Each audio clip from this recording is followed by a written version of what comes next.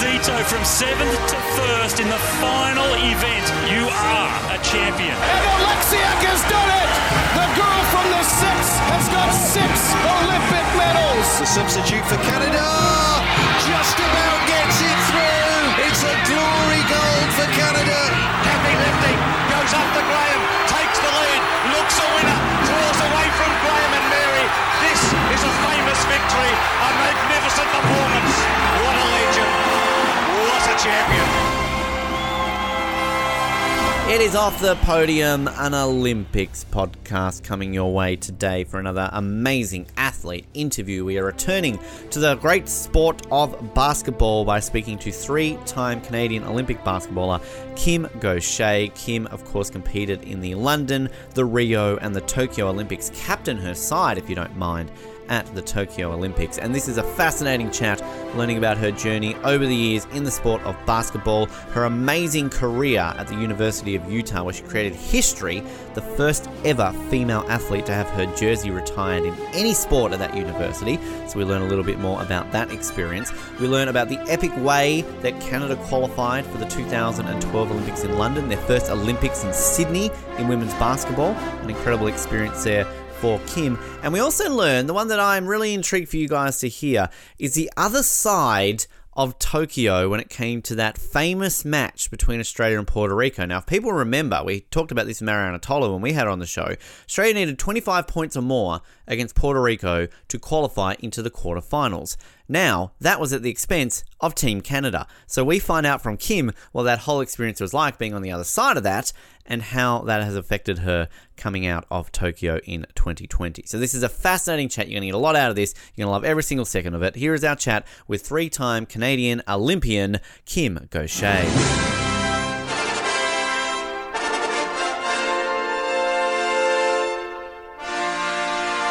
We love basketball here on Off the Podium, and we are so excited to be able to speak to another athlete from basketball, a three-time Olympian, London 2012, Rio 2016, Tokyo in 2020, and an esteemed career, which I'm so excited to learn a little bit more about today. Please welcome to Off the Podium, the one, the only, Kim Gaucher. Kim, welcome to the show. It is a pleasure to have you on the show today. Thanks for having me. It's so exciting to talk about basketball. We haven't done it enough on this show, and I feel like we need to catch up so much over all the years that we've been on air. But I always love finding out how people take, I guess as a child, playing a lot of basketball, going into then competing in three Olympics, because it is one of those sports that I feel everybody has a bit of a go at some point when they're a kid. What was it sort of about basketball to you that kind of went from maybe playing it as a kid a little bit to eventually captaining your side in Olympic Games? Yeah, well, for me, I started when I was quite young, just like the annoying little sister following my older sister around. And then she ended up getting quite serious about it. And so, yeah, I always really looked up to her. I always loved the game. Remember fondly a lot of backyard basketball being played outside with my dad and my older sister. And then when I was in high school, actually, it was in grade 9, my basketball coach let us skip school for the day and drove us into Vancouver, where I got to watch the senior women's national team practice. And I come from kind of a small hometown, and there was actually a girl from my hometown on the team. And it was the first time in my life that I had been exposed to like real professional women that played basketball for a living. And I was like, boom, like mind blown. That's the coolest job ever. How do I do this? And they were gracious enough to talk to us, to give us some advice and some tidbits. And so I left that practice being like, this is what I want to do with my life. Yeah, obviously it was like back in the day before YouTube and all of that. And so, yeah, having that exposure, being able to see that was huge for me. Because I was going to ask, in terms of that time frame, how was basketball in Canada in terms of just exposure to certain things like that? Because if my calculations are correct, sort of when you would have started playing, this was pre-Raptors and Grizzlies in the NBA. So obviously I didn't know if there was maybe a national league for men or for women at all. Obviously the Olympics probably would have been a lot of exposure, but sort of was basketball kind of a big deal growing up in Canada in a pre-NBA and other sort of exposure level world for the country? Um, you know, not really. I mean, I did grow up with the Vancouver Grizzlies. They were, when I was in high school, we had them. They left around the same time that I went off to university is when they got traded. But I mean, it was hard to see basketball. It was rarely on TV. And we still in Canada are one of the only countries in the world that does not have a women's basketball league. Wow. So for us, it's still, it's still a battle. It's always going to be a battle to kind of get that exposure out to young female ballers to be like, hey, look, this is what you can be. This is what you can do. Nowadays, it's a lot easier with social media. And obviously we have, players playing in the WNBA, which is close-ish. But yeah, I mean, if you want to be a professional basketball player as a Canadian, it's sort of like your career starts and you have to pack up your bags and move somewhere around the world. That's crazy to think that there's not a women's league, because it was a similar thing, wasn't it, with soccer after Tokyo once the women won the gold, that I don't think there was a women's league at that time either. So it's kind of crazy to think that you've got such great players that are going out there doing such great things, but as you're saying, you kind of maybe just have to go south of the border to kind of try it there, or across to Europe, or maybe to Australia or somewhere to really kind of pursue that dream. Yeah, I mean, it's tough. On one hand, it's like you get all of these amazing experiences. I've been able to travel the world and play a sport, which is pretty cool to be able to experience all of these cultures.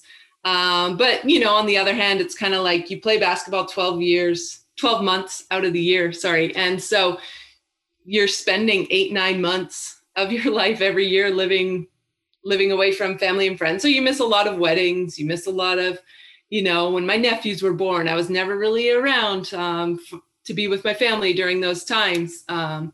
Not something that I would ever give up, given what I've done and what I've had the chance to do. But, if we had a league in Canada, that would be incredible. And I think it would help grow the game so much. I know that there's hopefully a push to get a WNBA team at some point in time, but, hopefully there's some people thinking bigger, and hopefully at one point there's a league. I would have just assumed with what happened with the Raptors a few years ago and how much that would have had exposure that, that was just a given, that give the WNBA team to Toronto or something along those lines too, to see how that all played out. I'm surprised that hasn't already happened. Yeah. I mean, I think there's people that want it to happen. And so hopefully it does, and hopefully it doesn't stop there. Yeah, exactly. I mean, growing up sort of outside of basketball, were you very athletic, sporty, typical kid playing a whole bunch of different sports at the same time? Yeah, a whole bunch of different sports. I was super awkward and shy as a youngster. And so my parents were like, okay, you must be in team sports because you need to make friends. And so, yeah, starting from a young age, it was like soccer, softball, cross country, I guess, was the individual sport that I did. Basketball, volleyball, kind of played a whole bunch of different things. Had a lot of fun, but basketball was always my favorite, and kind of the one that I always gravitated towards. I love that you could do a lot of stuff just outside on your own or just with one friend. It wasn't like you needed a whole crew to get something going to practice. In terms of sort of all those sports that you're mentioning, the majority of them sound like they're all Olympic sports. So was this sort of a goal that you sort of looked at, watched the Olympics as a kid and thought, hey, like this would be something to strive towards? Honestly, it was really that first exposure when I was in grade 9. So it wasn't even like when I was growing up that I watched the Olympics and was like, oh man, I want to be, in the Olympics. It was that I didn't even realize that was a thing that I could do or be until I saw, people doing it live and in person. And so once I saw that, then I was like, get me to the Olympics. But obviously Canada went to the 2000 Olympics in Sydney. I joined the national team in 2001. I was a little high schooler. I wasn't one of the 12 best players in the country, but they were like, hey, we see a future in you, so let's bring you on board. And then we did not qualify for 2004 in Athens or 2008 in Beijing. And so, the Olympics are really hard to get to. And it had kind of been my obsession for for, those early years on my national team. And there was a big group of us that it kind of became that obsession. And how do we get there? How do we get Canada back on this world stage? Which I can imagine, because Canada had been at a couple of Olympics in a row and then obviously to miss a couple of Olympics in a row. So, and as you're saying, qualifying for Olympics, not exactly easy. And I can imagine too, being in the Americas region as well. Obviously, you've got the US there, but it's probably a pretty stacked area. Puerto Rico as well are kind of in there. Mexico, obviously it's a pretty difficult area to qualify through. So I can imagine just makes you work harder towards that goal of going towards an Olympics, those 2 times that you do miss out before you get to London. Yeah, when I first started with the national team, Brazil and Cuba and the US, obviously, they were 3 teams that were ranked top 5 in the world.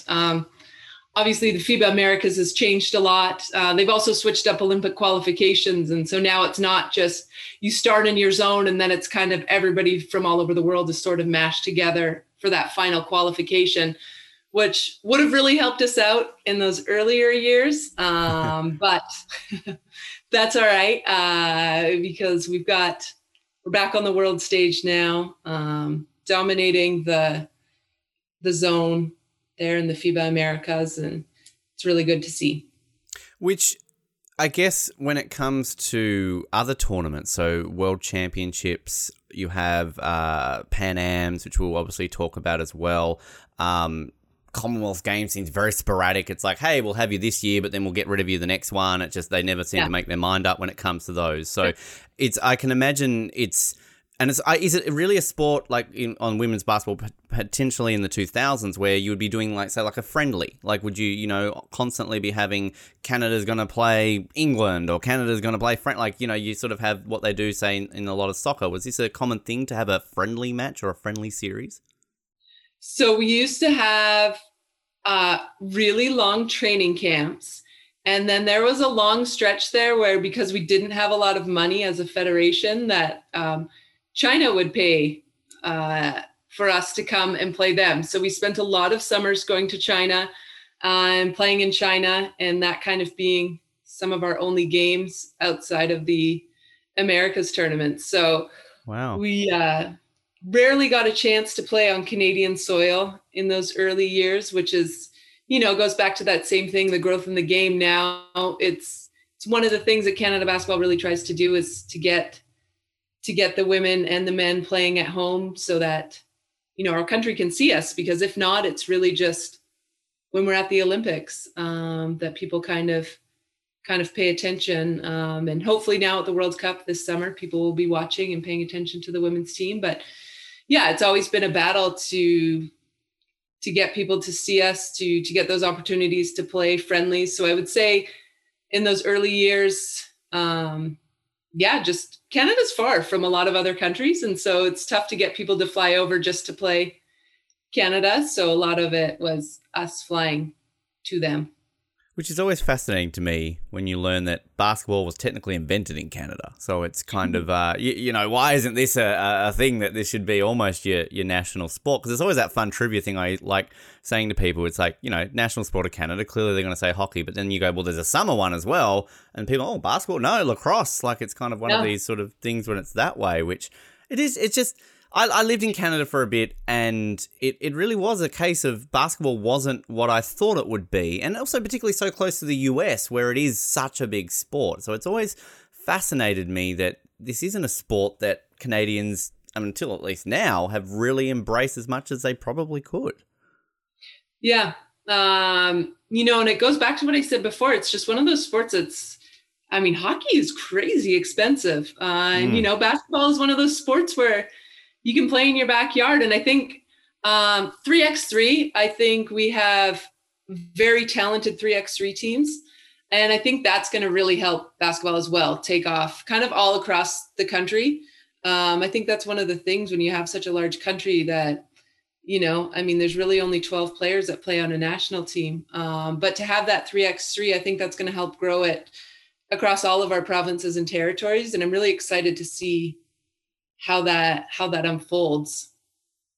You went to university in Utah. Had a bit of an okay time there, Kim. I mean, you ended up being the first female athlete to ever have your jersey retired. Ended up leaving there as the highest scorer in Utah history. I mean, what was that experience like to sort of go from a country and sort of a growing up in we're talking about basketball, maybe not completely prevalent, to going to a university which has got a great basketball program, and you end up leaving basically as the greatest female basketball player of all time at the university?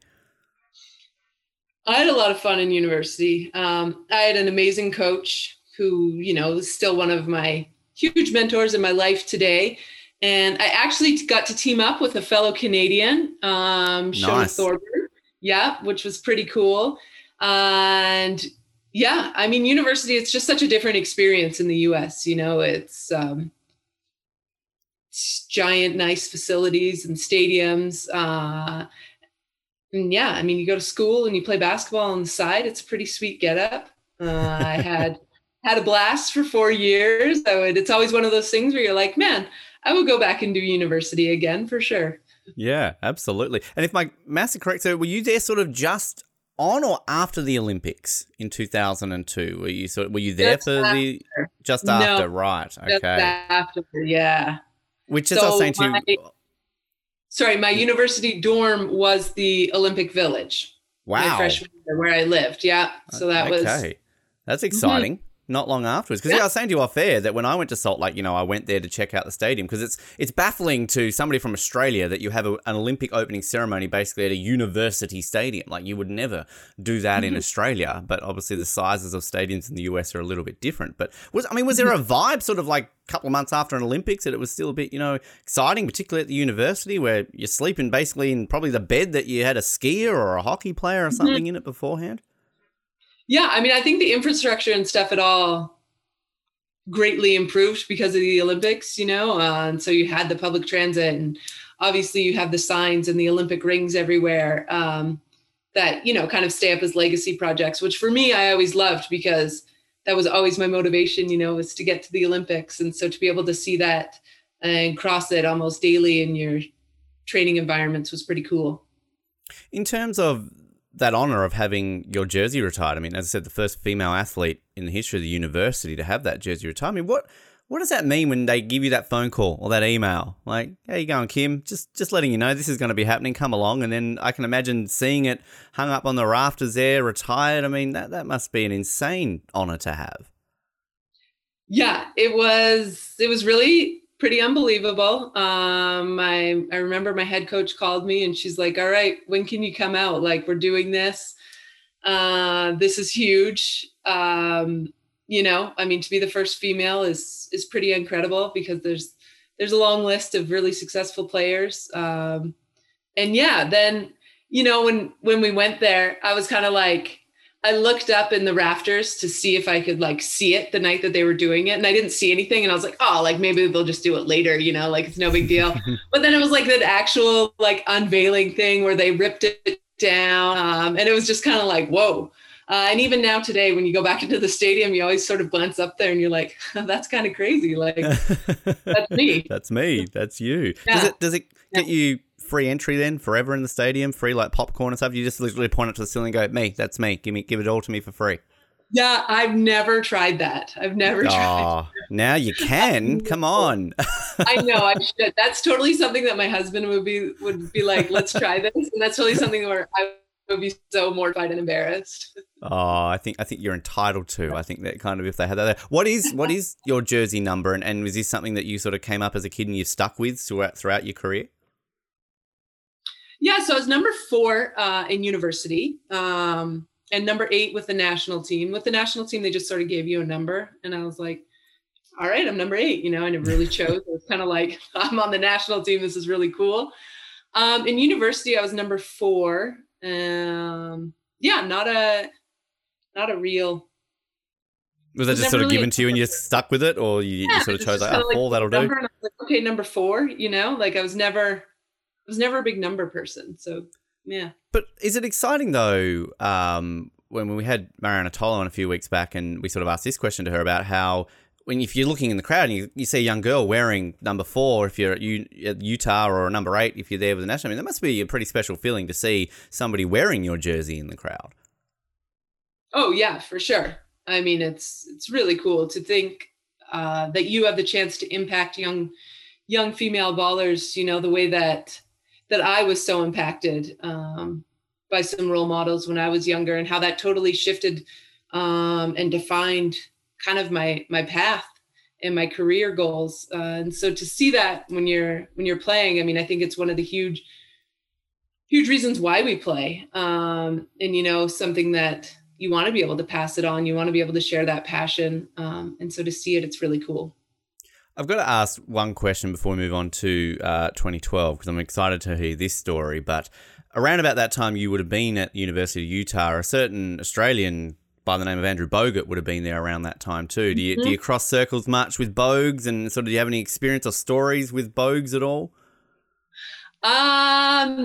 Not like, I remember we picked him up. So his freshman year my teammate and I were driving, and we saw him just like walking around campus because he didn't have a car. So we popped over to pick him up.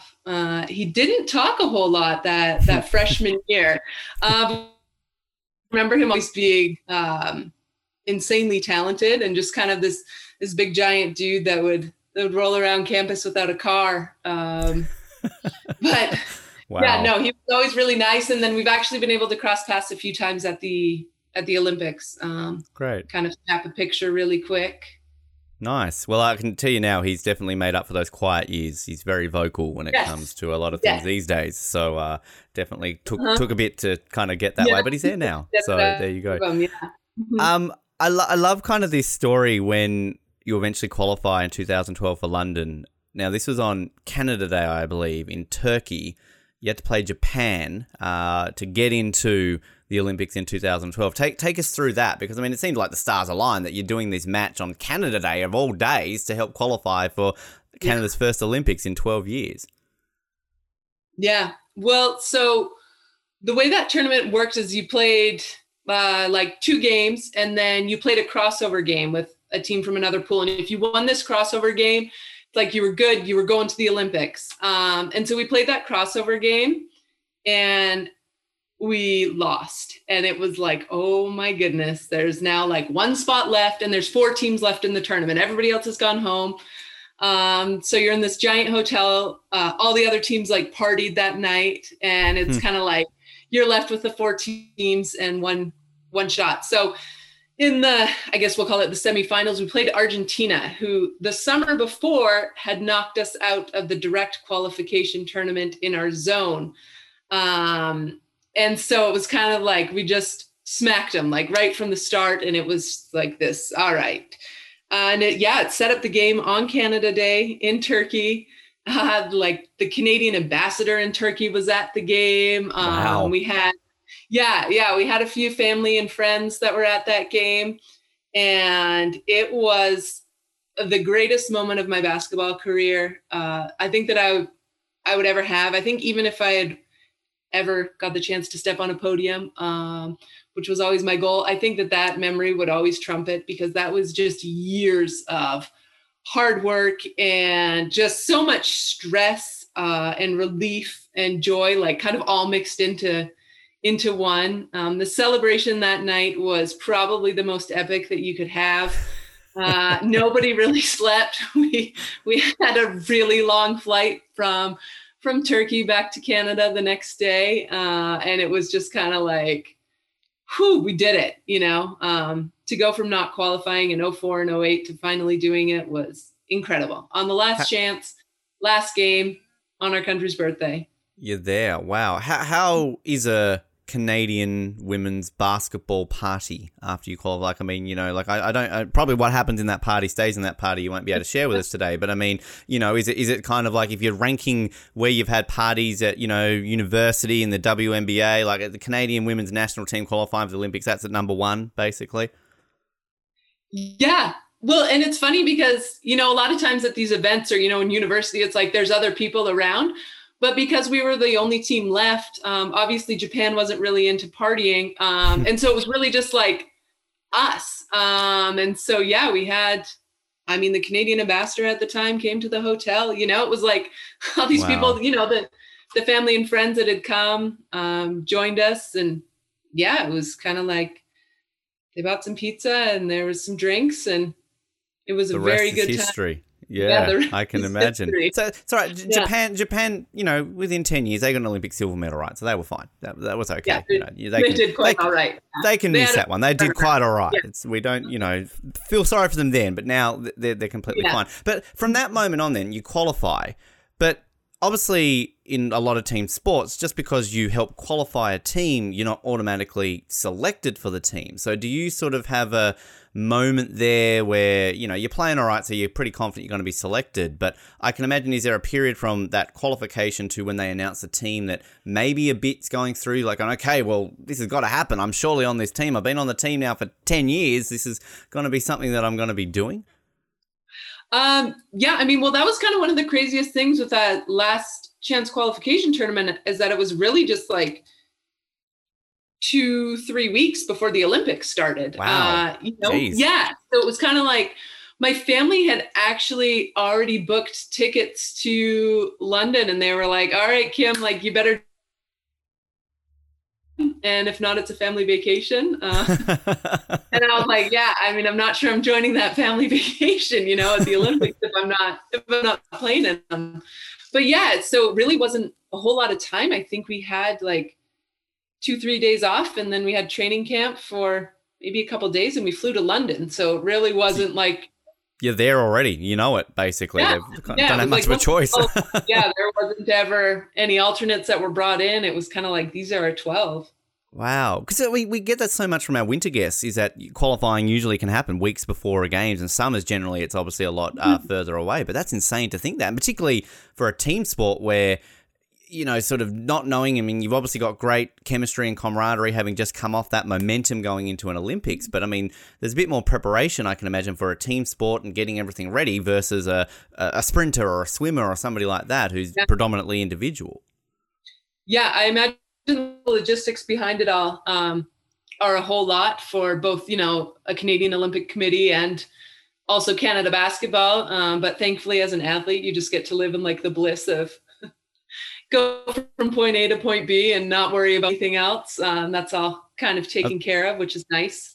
Yeah, I was going to say that Team Canada are there going like a couple of weeks. All right, we booked all our flights. We're good. Oh, crap, we've got to book another like 30 flights and find another 30 beds. Like, shit, come on, guys, quick, hurry up. Find those beds for them. Like, they can do it. They can do it.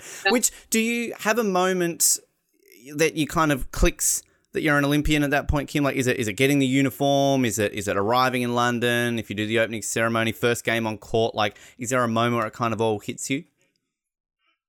It was running out to the first game on the court. I remember we played at like 11 a.m. for our first game, which is really early as a basketball player. Like, it's not one of those sports where 11 a.m. is a normal game time. But yeah, it was running out for that first game, and it was like seeing the rings all over the gym. It was incredible. It was like the culmination of hard work, and you were like, all right, now let's just have some fun. Yeah, which I was going to ask, like, was there a goal kind of going through the tournament that now that we're here, anything can happen? Do you set yourself a medal target, quarterfinals? Like, kind of what was the target of the team going into London? Yeah, I think it was to see what we could do. We always felt like we weren't that far off. And unfortunately, we wound up playing the U.S. in the quarterfinals. That first game, we played Russia, and they were one of the top teams, and we ended up leading almost the entire game and just kind of losing it in the last minute there, which was pretty rough because that would have really set us up for a desirable quarterfinal matchup. But when I look back at London, it was kind of just like, was really disappointed at the end, when it was over and we lost to the US, but you also were kind of like, we did it, it wasn't, whereas in Rio and in Tokyo, when it was over, it was kind of like, man, we screwed up, this is devastating. The Olympics are over and we didn't achieve our goal. London was like, oh, I'm sad the Olympics are over, but man, I'm an Olympian. So very different mindsets. You beat Britain. I mean, I can imagine that the atmosphere on a court up against a home crowd is, you're not in the home crowd, of course, at that point. You're the enemy. Yeah. But, I mean, still the atmosphere, I can imagine, because the Brits definitely know how to cheer on their sporting teams. Yeah, it was awesome. I mean, those are the types of games that, like, you live for. Those are what you love when you get to play in a giant packed house. Obviously, it's cool if they're cheering for you, but even if they're not, to be able to play in those types of games and those types of environments are what all athletes dream of, I think. I think you had 3 very unique Olympics too, because obviously learning from a lot of our Tokyo guests who maybe have only been to one very unique and weird Olympics. And then I know through a lot of athletes who have, say, been to Rio and Tokyo, they were kind of told in Rio that this is going to be a weird Olympics. This might not be quite a normal Olympics. Look forward to the next ones. But then, of course, you've kind of experienced all 3. You have London, which is, a great games, a lot of crowd involvement, effort, thoroughly well-run games. Rio was a very interesting games with some issues, but still came off kind of pretty successfully. And then Tokyo, a pandemic Olympics where pretty much no one was there outside of you athletes and the officials. So, I mean, are you kind of happy that you've experienced 3 levels of Olympics basically in the last decade when it comes to each of those cities? Yeah. I mean, Tokyo, it's like, you were so sad for the people of Tokyo because they would have put on such an epic games. Bummed that like my family members couldn't have all been there because they would have just absolutely loved it. I mean, the whole city was just built for it, like how efficient transit was.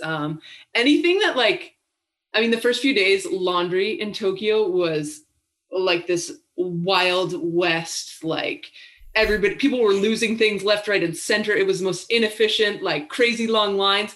It took one day and they were like, oh, this is inefficient. It's completely revamped. It's like the next day laundry is like a breeze. And you're just like, wow. That's just the way things were there. Everything was incredible. So yeah, that one I was just I was so bummed that they didn't really get to experience it fully, all the hard work, the volunteers and everything like that. And yeah, obviously family members to be able to travel to Tokyo, to be able to get to see that really cool city. Yeah. Crazy to think just the effort and everything, that goes that way. And it's sort of that weird thing looking forward to what's potentially happening with the winters in 2030 and 2034. Obviously, I'm a bit biased. I want Vancouver to have the 2030 Olympics, or even Salt Lake to have them in 2030 or 2034. Yeah. But of course, Sapporo's up as well, and it would almost be a kind of a redemption for Japan to have an Olympics where hopefully by 2030 fans can attend, and it can be a normal Olympics in another few years' time. We hope it's over by then, right, Kim? Let's hope so. Yeah. So it'll be interesting how that plays out. But I mean, before we get to Rio, Pan Am Games 2015 in Toronto, gold medal against the US, if you don't mind. Canada's first gold medal in women's basketball. I mean, that experience obviously must be incredibly insane, because any form, as you say, you can play basketball in your home country in front of a home crowd, let alone at a Pan Am Games. I mean, what was that whole experience like? It was really cool. It was kind of what put Canada basketball on the map, for the women's side. People got to see us. And obviously that Canada-US rivalry is it's a big thing. I think lots of times, we sort of feel like the younger sibling. And so people get up, all Canadians sort of get up and live with that rivalry. Now, granted, this wasn't the AUS team, but most people don't know that, and it didn't really matter. Doesn't matter. They still got the stars and stripes on their uniform. They're still America. Yeah, exactly. Yes. They're still incredibly talented. And yeah, I mean, it was just really neat. Obviously, we had one of our young players, our Kia Nurse, just kind of went off in the final. And it was sort of just the way that she's been able to take that. She was the closing ceremony's flag bearer, which was really cool to see. And, she's kind of been sort of the face of Canada basketball, and she's been able to manifest this into, having some youth leagues. And I think it's just propelled our game forward immensely to be able to have that, to be able to play on home soil, to be able to have a great game. It was a close game, and then to come out on top with the gold medal, it was on TV. So it wasn't just like people in the packed stadium saw it. It was that people all over Canada saw it and kind of got behind us and rallied behind our team. It's really a name. The Nurse surname has done a lot for Canadian basketball in the last few years, hasn't it? Between Nick and Kia. Like, I mean, come on. There's something special about Nurse basketball in Canada, right? Yeah, and hopefully it's not done now. Yeah, exactly. Yeah. It's insane to see that correlation, which, I mean, for a lot of, say, Australian listeners and viewers, obviously, who might not be overly familiar with the Pan Am Games, they're, of course, sort of the continental regional version of, say, a Commonwealth or an Olympic Games for North and South America. And it's sort of, I know through a lot of, say, Commonwealth Games for Australia, because that's really the only one we sort of compete in outside of the Olympics, there are moments that happen that almost transcend Olympic moments as well. We remember certain gold medals from a Commonwealth Games more so than some of our Olympic medals or even Olympic moments. And it is sometimes, as you were saying, like interesting that really puts it on the map for women's basketball, because you need moments like that. You need a home games or something like that with national pride beating the arch enemy to really kind of kick it into gear. And did you kind of see that flow-on effect post 2015 that sort of towards Rio and beyond, that, this was becoming something more of a bigger deal than it once was?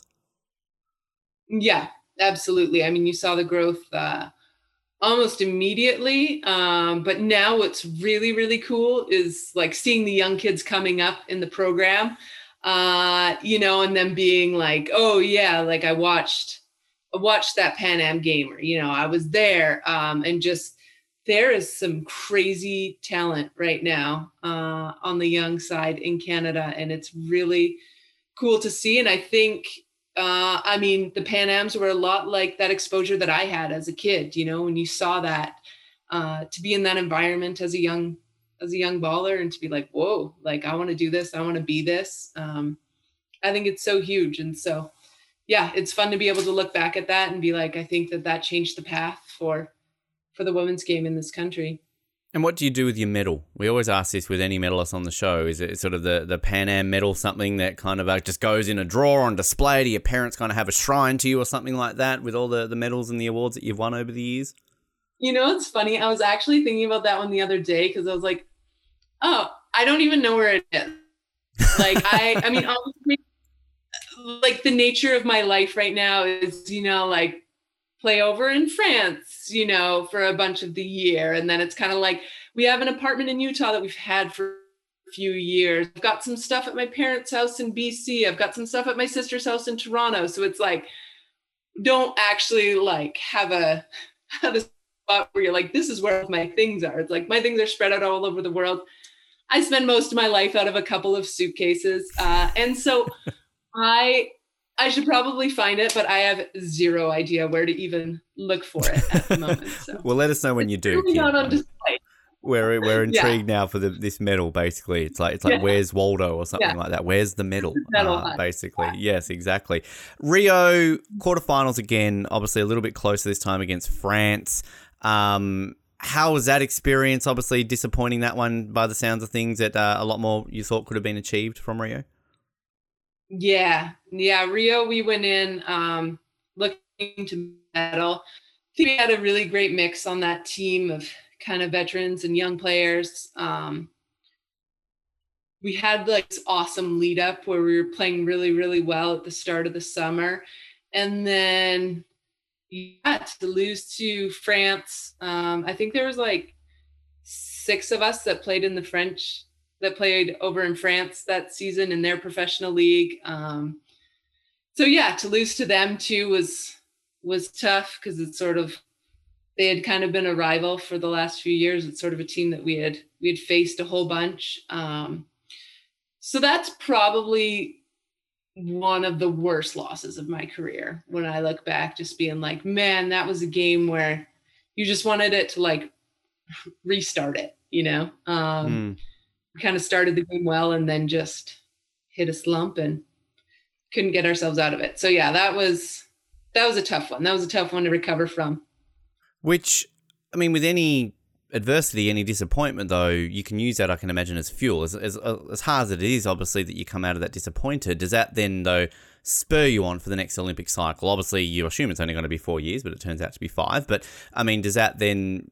Do you get on a practice court in the lead up to Tokyo qualifying and you just got like a photo of the team of France going like, oh, angry, like, and just, get out there and try and play a little bit harder as real motivation towards your next Olympics? Man, yeah. Well, that's, a lot of times after Olympics, a lot of people retire. And so the team kind of shifts and takes sort of a new form. And so that happened, there was kind of 3 really big retirements after Rio. And so the team did sort of shift. Obviously you still use that as motivation, but I think not in the sense of like, you look at that picture, it's sort of like, some of the young players wouldn't even know. And yeah, you kind of put it in the past and forget about it and move on. But yeah, for some of the people that lived through it, maybe the next time you play France, it's like extra motivation, but it's kind of one of those where it's like, all right, we've got to change. We've got to do something different. And I think we're still searching for that formula. Obviously the pandemic hit us hard. Just a bit, yeah. It's been an interesting time with that. Which, that whole cycle, though, obviously before Tokyo, before like that Olympic period, runner-up in the FIBA America Cup. And I mentioned before, Commonwealth Games. Basketball was at the 2018 Commonwealth Games. Given it's so higgledy-piggledy when they decide if basketball's going to be at a Games or not, how does that sort of come on board for somebody like yourself? Like, do you look at that and go, oh, well, I've never played in a Commonwealth Games before, that would be cool, or depends on where you are? Because I don't know how that would be for an athlete in a sport which they never seem to make their mind up whether they want it at the Commonwealth Games or not. Yeah, well, I think a lot of that goes down to our federation, and I think a lot of times they sort of see Commonwealth Games as a good time to integrate younger players in a big games experience, so that when they get to the senior level and they go to an Olympics, it's not like, whoa, this is wild. It's sort of like they've had that games experience. And so I know that's what they did in the 2018 ones was, kind of like integrate some of the young players and let them have a go at it, let them have a shot. Obviously I think any big games is a ton of fun. Obviously you always want to play in them as a player, but I think it's a great opportunity to let people experience it so that when they get to the senior level and they're playing in an Olympics, it's sort of like, okay, I've been there, I've done that. It's a good stepping stone.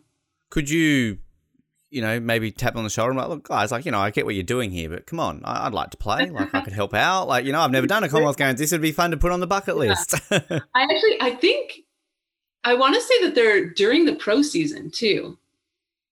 They're not. The Commonwealth Games are generally they're not like an Olympics where it's like, it's going to be in July. Like, when they're in Australia, they're in like March this year. They were just in July, so they never they don't make their minds up. Yeah, because I remember it was in March, and I remember watching games. Yeah. But we were like mid pro season, over in France, so it wasn't like, I don't think your professional team would be very pumped with having you like leave for a couple weeks. Like, yes. Really? A Commonwealth, they wouldn't know what that is in France. For a national team, but they might not be very excited about that. Yeah. Commonwealth Games. I've never heard of that before. What's is going with that? Yeah, never heard of that one before. Into Tokyo, though, you're named captain for the team for your 3rd Olympics. Again, another massive honour. Could you have imagined that first time you said in grade 9 that you sort of a witness to this and sort of lights a fire to go towards an Olympics and play for Canada, that one day you'd be captaining your side at an Olympic Games? Yeah, it's a pretty huge honour.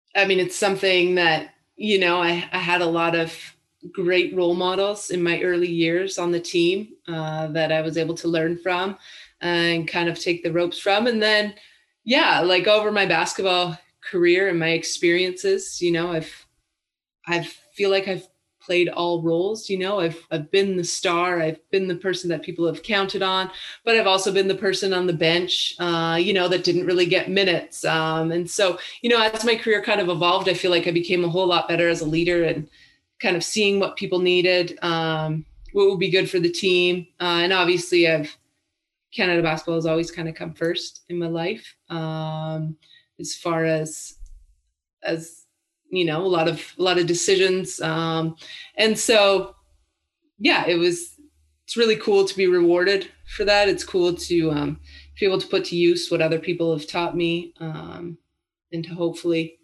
have passed on some stuff to the next generation. How important is it as a captain to, obviously you want it all to come together on the court, but do you sort of go out of your way to, let's all go bowling, let's all go on a camp, like, sort of that team chemistry, camaraderie off court? I can imagine there's a key importance as a captain to kind of make sure that that's off the court as well as off the court. Yeah, for sure. I think that was one of the craziest things about COVID, is that it was like these crazy rules, where it's like you're not allowed in each other's hotel rooms. You're not allowed outside of the hotel. You always have to be masked unless you're at a meal, and, you have to be this far apart. And so it was just kind of like, when I say, that things took a hit with our team, and in Olympic qualifiers in 2020, we were rolling, we went 3-0. We beat a really good Belgium team on their home court in a packed gym. We beat Japan. Then it was kind of like things sort of fell off the wagon a little bit the following summer for us. And that's always one of those things that you look back on and you're like, man, this wasn't, maybe we could have done some things differently, and who knows, results would have been different. But that was maybe not my strongest leadership point. Well, it's interesting you say that, because I mean, I can imagine with any sport, momentum plays a key factor, and if you're having such a great season to then have it delayed by a year, I mean, we've heard from so many people who kind of the year delay helped them. They might not have been able to perform like they did if they didn't have that extra year. But it's always interesting to hear on sort of the flip side about how that could have been had it just gone ahead in 2020, because they sound having a great season, and then all of a sudden, boom, you've got to put it on ice for 12 months. Yeah. So we obviously, we had two major players that were kind of coming back from injury and not maybe at 100% yet. And then obviously I was only a couple of months postpartum. And so I was not the same player whatsoever. And so, I think for our team, the delay did not, it didn't really help us at all. But, it is what it is. Because that, with the media attention that you got sort of in the lead up in terms of, the breastfeeding issue and that sort of stuff, is that a big distraction for your preparation? I mean, I can imagine it's not helping you sort of with this kind of issue. You've got to worry about your new baby at the same time as trying to captain a team at the Olympics. I mean, I can't imagine that's the best lead in for any Olympic athlete. Yeah. I mean, already trying to be postpartum and come back on a quick timeline was really difficult. And it was just kind of hard not knowing, because I could never get a straight answer on if they would be allowed to come and, all of this kind of stuff. And so, that was a tough lead up. It was tough to kind of always be divided and like that, sort of feel like, is this going to happen? Also just in my head, I was like, I don't know if I could do this without her being there. Like, it was just these wild decisions as a mother and as an athlete where like your two worlds just couldn't line up. And just kind of daily battles, emotional battles with that. How did it get sorted? Did they cave? Were you allowed to take her with you, or did it kind of just you had to come up with another solution before the Olympics? No, that was a little bit like the power of social media. It was kind of like we kept trying to get our story to the right people, and I wasn't the only athlete that was in this situation, and so the story got to the right people. It was heard by the right people. And they were able to come. So right. I was able to continue. Yeah. I mean, that's one of the things with basketball is that it's not like you just go to Tokyo for, a couple of days and it's over. It's like we were gone for a month.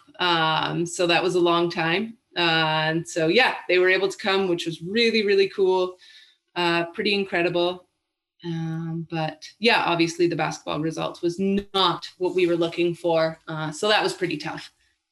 Well, I want to ask about that because from an Australian perspective, we were very happy with how that all played out, basically, because it was the new format where you had to have the best third place teams to get into the quarterfinals. And Australia obviously had to get 25 points more against Puerto Rico. They did it, got through, but that was at the expense of Canada. And I remember being on air because we're co-Canadian, co-Australian, so our Canadian co-host not too happy that was happening. Were you watching this game and just going like, come on, Puerto Rico, drop a 3, drop this, drop that, because we're all cheering, more points, and you're going, no, less points. Like, how was that?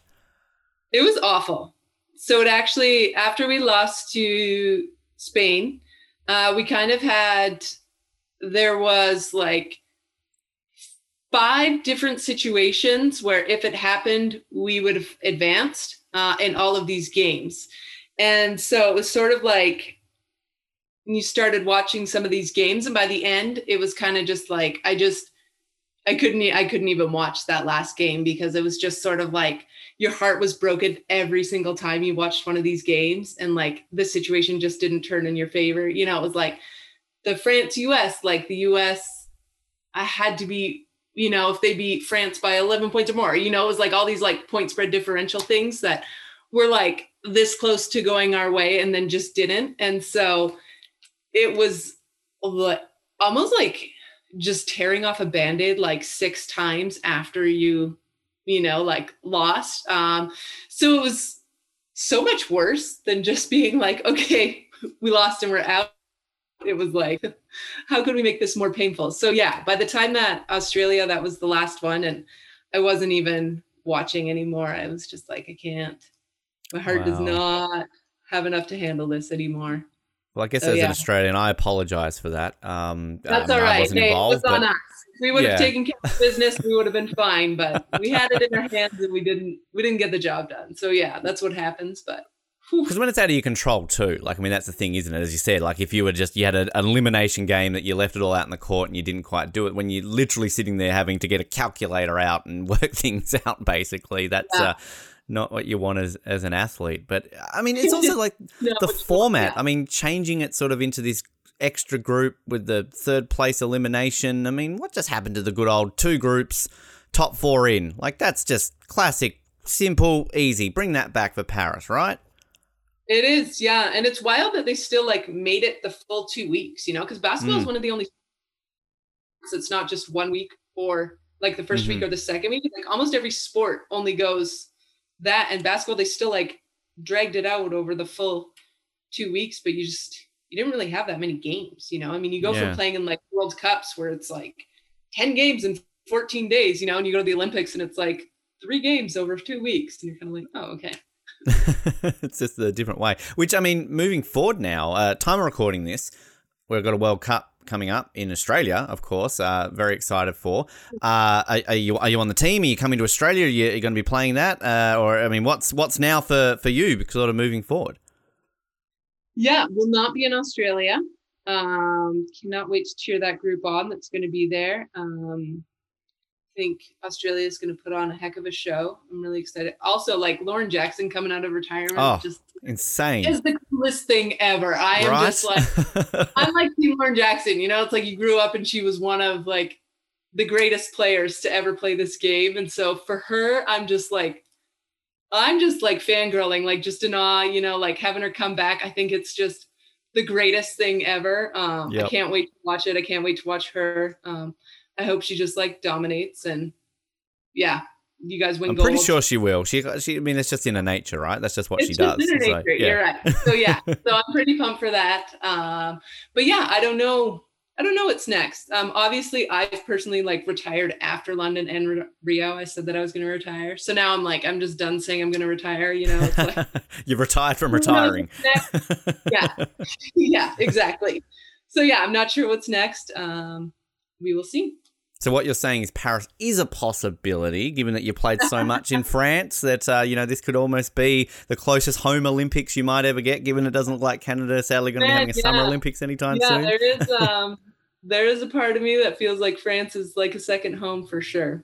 Yeah, well, exciting. Well, keep an eye. Never say never, Kim. I'm just saying, it's right. a possibility going on that way. We're going to close out with a bunch of fun sort of get-to-know style questions, which I'm pretty sure you probably would have answered these because these were given to Team Canada athletes before Rio and Pyeongchang. And unfortunately, if you did one, yours wasn't published on the Team Canada website, but it was sort of a get-to-know-you style questionnaire. There was drawing involved. Do you remember doing something like this? No. No. Oh, okay. Maybe you didn't. Well, here we go. Maybe the late sort of, qualification. They didn't have time to get you these pieces of paper or something for Rio. But the drawing, I'll say, it's not compulsory. But if you're bored, you want to do some homework, there's a couple of drawings you can send in to us and we can put on our social media. So there's draw a picture of yourself, draw a picture of a Canadian animal. What would the coolest Olympic medal look like? So again, Kim, you're just chilling. You want to put some stuff on paper? We won't say no. We play sometimes like that, like Pictionary game where you have to like draw something and then you pass it and the person ahead of you has to guess it. And I was actually always like teamed with Kia because her and I are some of the worst drawers on the team. And we had like some of our guesses were just like absolutely atrocious based on the drawings. So I don't even think you'd be able to like guess that it was a person. That's what I tried to draw based on our.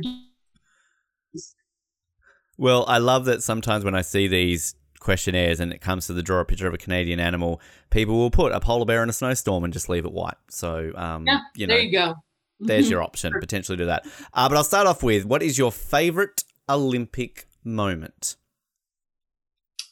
Ooh, like personally, mine was just running up to my very first game. Beautiful. Great answer. I like it when people answer their own. It makes it a little bit more special. The best candy in the world is? Candy. I'm definitely a chocolate person. Not really a candy person, but it's the Milka Choco Biscuit bars. Nice. Okay. I love it when I hear these and I always regret asking food questions because I do these interviews at the worst times when I shouldn't eat and I'm like, shit, now I'm hungry. So now I need that 11 o'clock at night. Yeah, exactly. Got to do it. And leads into my next question, another food question. Of course it is, Ben. My favorite sandwich is? Favorite sandwich? Man. I'm going to go with just like a turkey grinder. There's a spot in Connecticut where my husband is from. It's called Mama's Pizza, and they make very, very good grinders. So okay, shout out to Mama's Pizza in Connecticut. There you go. That's get on board. Sounds great. What do you most like to do in your spare time? So since I became a mom, that's like not a lot. What is that? Prior to that, it would probably be reading, and I like to cook. Well, I really like to like look up recipes, but not always make them, but I'm really a big fan of just checking out the recipes and seeing what I could be eating. You know, it's funny you say that, Kim. That's my excuse for, not being an Olympian. I like to watch the Olympics and see what I could do. And maybe one day I might make the Olympics. You know, I'm getting older. So it's work. Yeah, exactly. Exactly, right? That's exactly it. Yeah. Your favorite sports movie is? Ooh, favorite sports movie.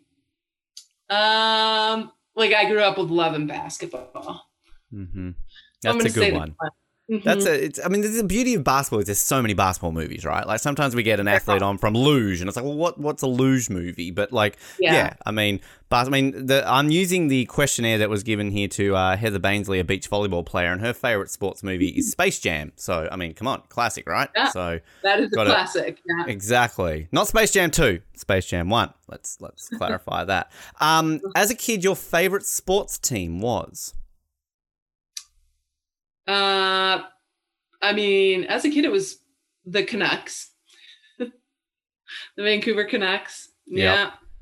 Did you just grow out of that? 2011, you just go, nah, not anymore. Or Ooh, man, yeah. My husband is a big Bruins fan too, so that was a rough year for us. Yeah. Ouch. Jeez. I know. Yeah. My ex was a Canucks fan when I lived in Victoria, and I used to like to give her that a lot. It was, but as a Flames fan, we just don't mention 2004, so it's all right. Your favorite workout is? Sorry, what was that? Your favorite workout? Oh, I love cardio. Nice. Yeah. Cardio to like the point where you want to throw up. Like that's like always been my jam. And I don't know why.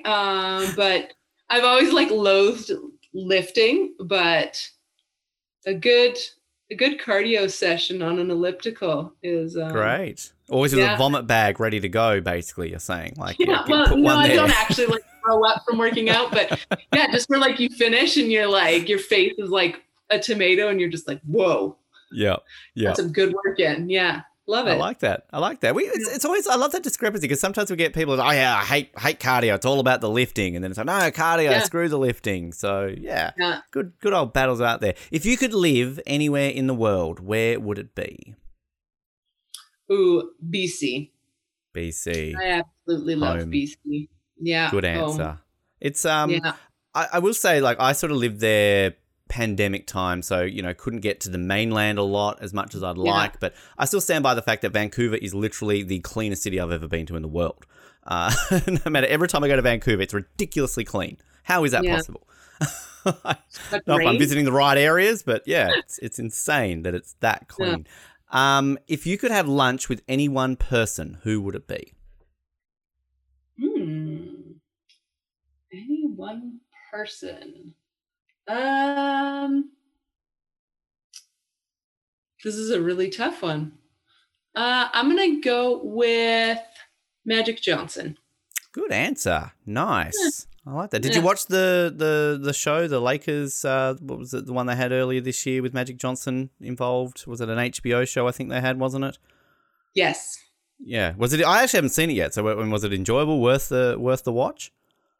Yeah, but I really like him, so I might be totally biased. No, that's fine. That's completely okay. Yeah. You're allowed to be that way. Yes. I don't know. Yeah. You're going to like it no matter what, right? Yeah, you'll love it. Yeah. I have to admit, when I watched The Last Dance, big MJ fan, so it was kind of always like, you're going to love it no matter what. And it turned out to be brilliant anyway, so it's sort of that way. If you could choose any Olympic host city, where would it be? Any Olympic host city? Like to play in? Or you are Thomas Bach. You have carte blanche of anywhere in the world. The winner is the 2036 Summer Olympics are going to. You can choose anywhere. Okay. Well, I mean, obviously, I would like choose Vancouver because that's home. But maybe like second place in Switzerland because that might be one of the most picturesque and cool countries that I've ever been to, and I really like it there. So. It's I think that would be a great place to have it, and it's technically the home of the Olympics, right, with Lucerne. So I mean, it's sort of it fits in very well there. And Vancouver, perfectly host of a Summer Olympics, could be next to Beijing of having a Summer and a Winter Olympics. So everything's there for Vancouver to have a Summer game. So bring it on, Thomas. He's a big listener to the show, Thomas. I'm sure he'll take that on board. Sure, loves the show. If you could have any superpower, what would it be? Ooh, I'm going to get confused. The one where you can like just travel like in a blink of an eye. Like teleportation kind of, like click fingers. Never have to take long flights again. Yeah, just be able to, boom, I'm at the next spot. Have dinner in Switzerland and, lunch in Connecticut, things like that. Yeah. Simple, easy. That. Please. Love that answer. Always works. What is the weirdest instruction a coach ever gave you? You get some doozies sometimes playing overseas in broken English, for sure. I mean, a lot of them aren't really appropriate. Go on, everything's appropriate on this show, Kim. Oh, man. Yeah. Some of my overseas coaches just been like, what did he say? He was just like, quit. It'll be like quit. He said like quit the butt, shoot the balls, and wow. He told me, I've been told to like go F myself. That was probably the worst advice in the middle of a game I could imagine that's not that motivating. You're like, but I mean, a lot of it is just because it's like those are the only English words that he knew. So it was just like, let me just throw He's out a probably string thinking of like I'm giving you this big curse words motivational to you. speech, like, oh yes, all right, Kim, go fuck yourself. You're like, what? Yeah. Like, excuse Yeah. me? I saw this in a movie one time, but yeah, I get a lot of that. Yeah, the curse Wow. words. Get a lot of the curse words is just like the ultimate. The ultimate advice. instruction. Yes. Yeah, I'm not Crazy. sure. I think we can make a book, some of these advice things that we're learning on the show. Last one here. I love this one, Kim, because it's so open-ended and you can interpret this however you want. When you were little, what was one thing you always thought? That I was going to grow up and be a whale trainer. A whale trainer? Wow. Nice. Mm-hmm. Okay. Did you ever And pursue then- that? No, basketball took over, and then the documentary Black came out, and I remember my sister emailed me, and she was like, "Thank goodness you became a basketball player because you were always like really dedicated as a kid," and like that was like my ultimate passion. Like every single book report that I did as a child was like on killer whales, and I would like go to the aquarium all the time, and I was like, this is going to be me, and so she was like, well, thank goodness basketball panned out because this turns out to be a terrible profession.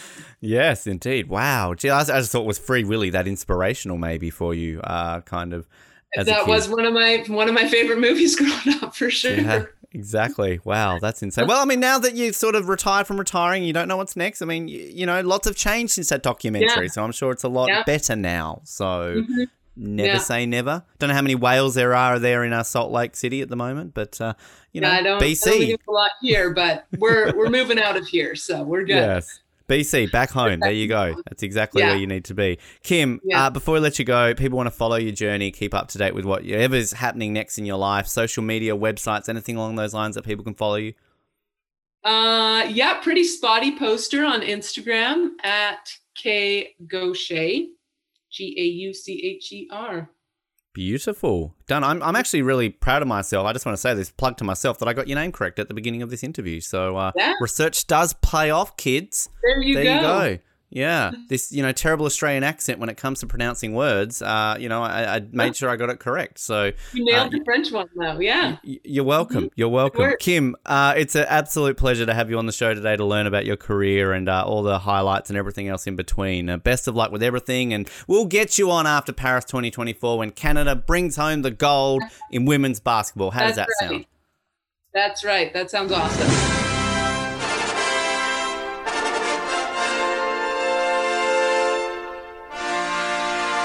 And a massive, massive thanks to Kim for her time. Great chat, learning a whole lot. I want to be a whale trainer. Who doesn't want to be a whale trainer? That's something that is very exciting. And it's taken me, nearly 300 episodes to mention Free Willy on Off the Podium. So tick that off the bucket list, kids. You've heard it here first on the show. But massive thanks to Kim. Great chat there. And if you want to see the video version of that interview, as always, YouTube, search for Off the Podium, subscribe to us while you're there. Find all our other great video interviews that we have there for you. And you can also subscribe to us on all the good podcast platforms to hear the audio versions of these chats. If you're listening to me right now, you are listening to the audio version, so congratulations. Hit the subscribe button on your podcast server if you haven't done already. These get the episodes directly to your speakers, so you will never miss one moving forward, and you can enjoy great chats like this one every single week on your device. And you can stay up to date with everything that we do have going on, of course, social media, Instagram, Twitter, Facebook, we're on all of those. Hit us up on those if you ever want to say good day, say hello, request a guest, anything else in between. We've got another great episode coming up very soon between myself, Colin, and Jared, only a couple of episodes away. And of course, on that, we talk about a variety of issues. And if you want to hear what they are, tune in. And if you want to suggest what those might be in the future, remember you can also send us a message on social media to give us some ideas with that. Of course, 2 episodes a week, just reminding you, of course, that these are coming your way at the moment, so get very, very excited for that.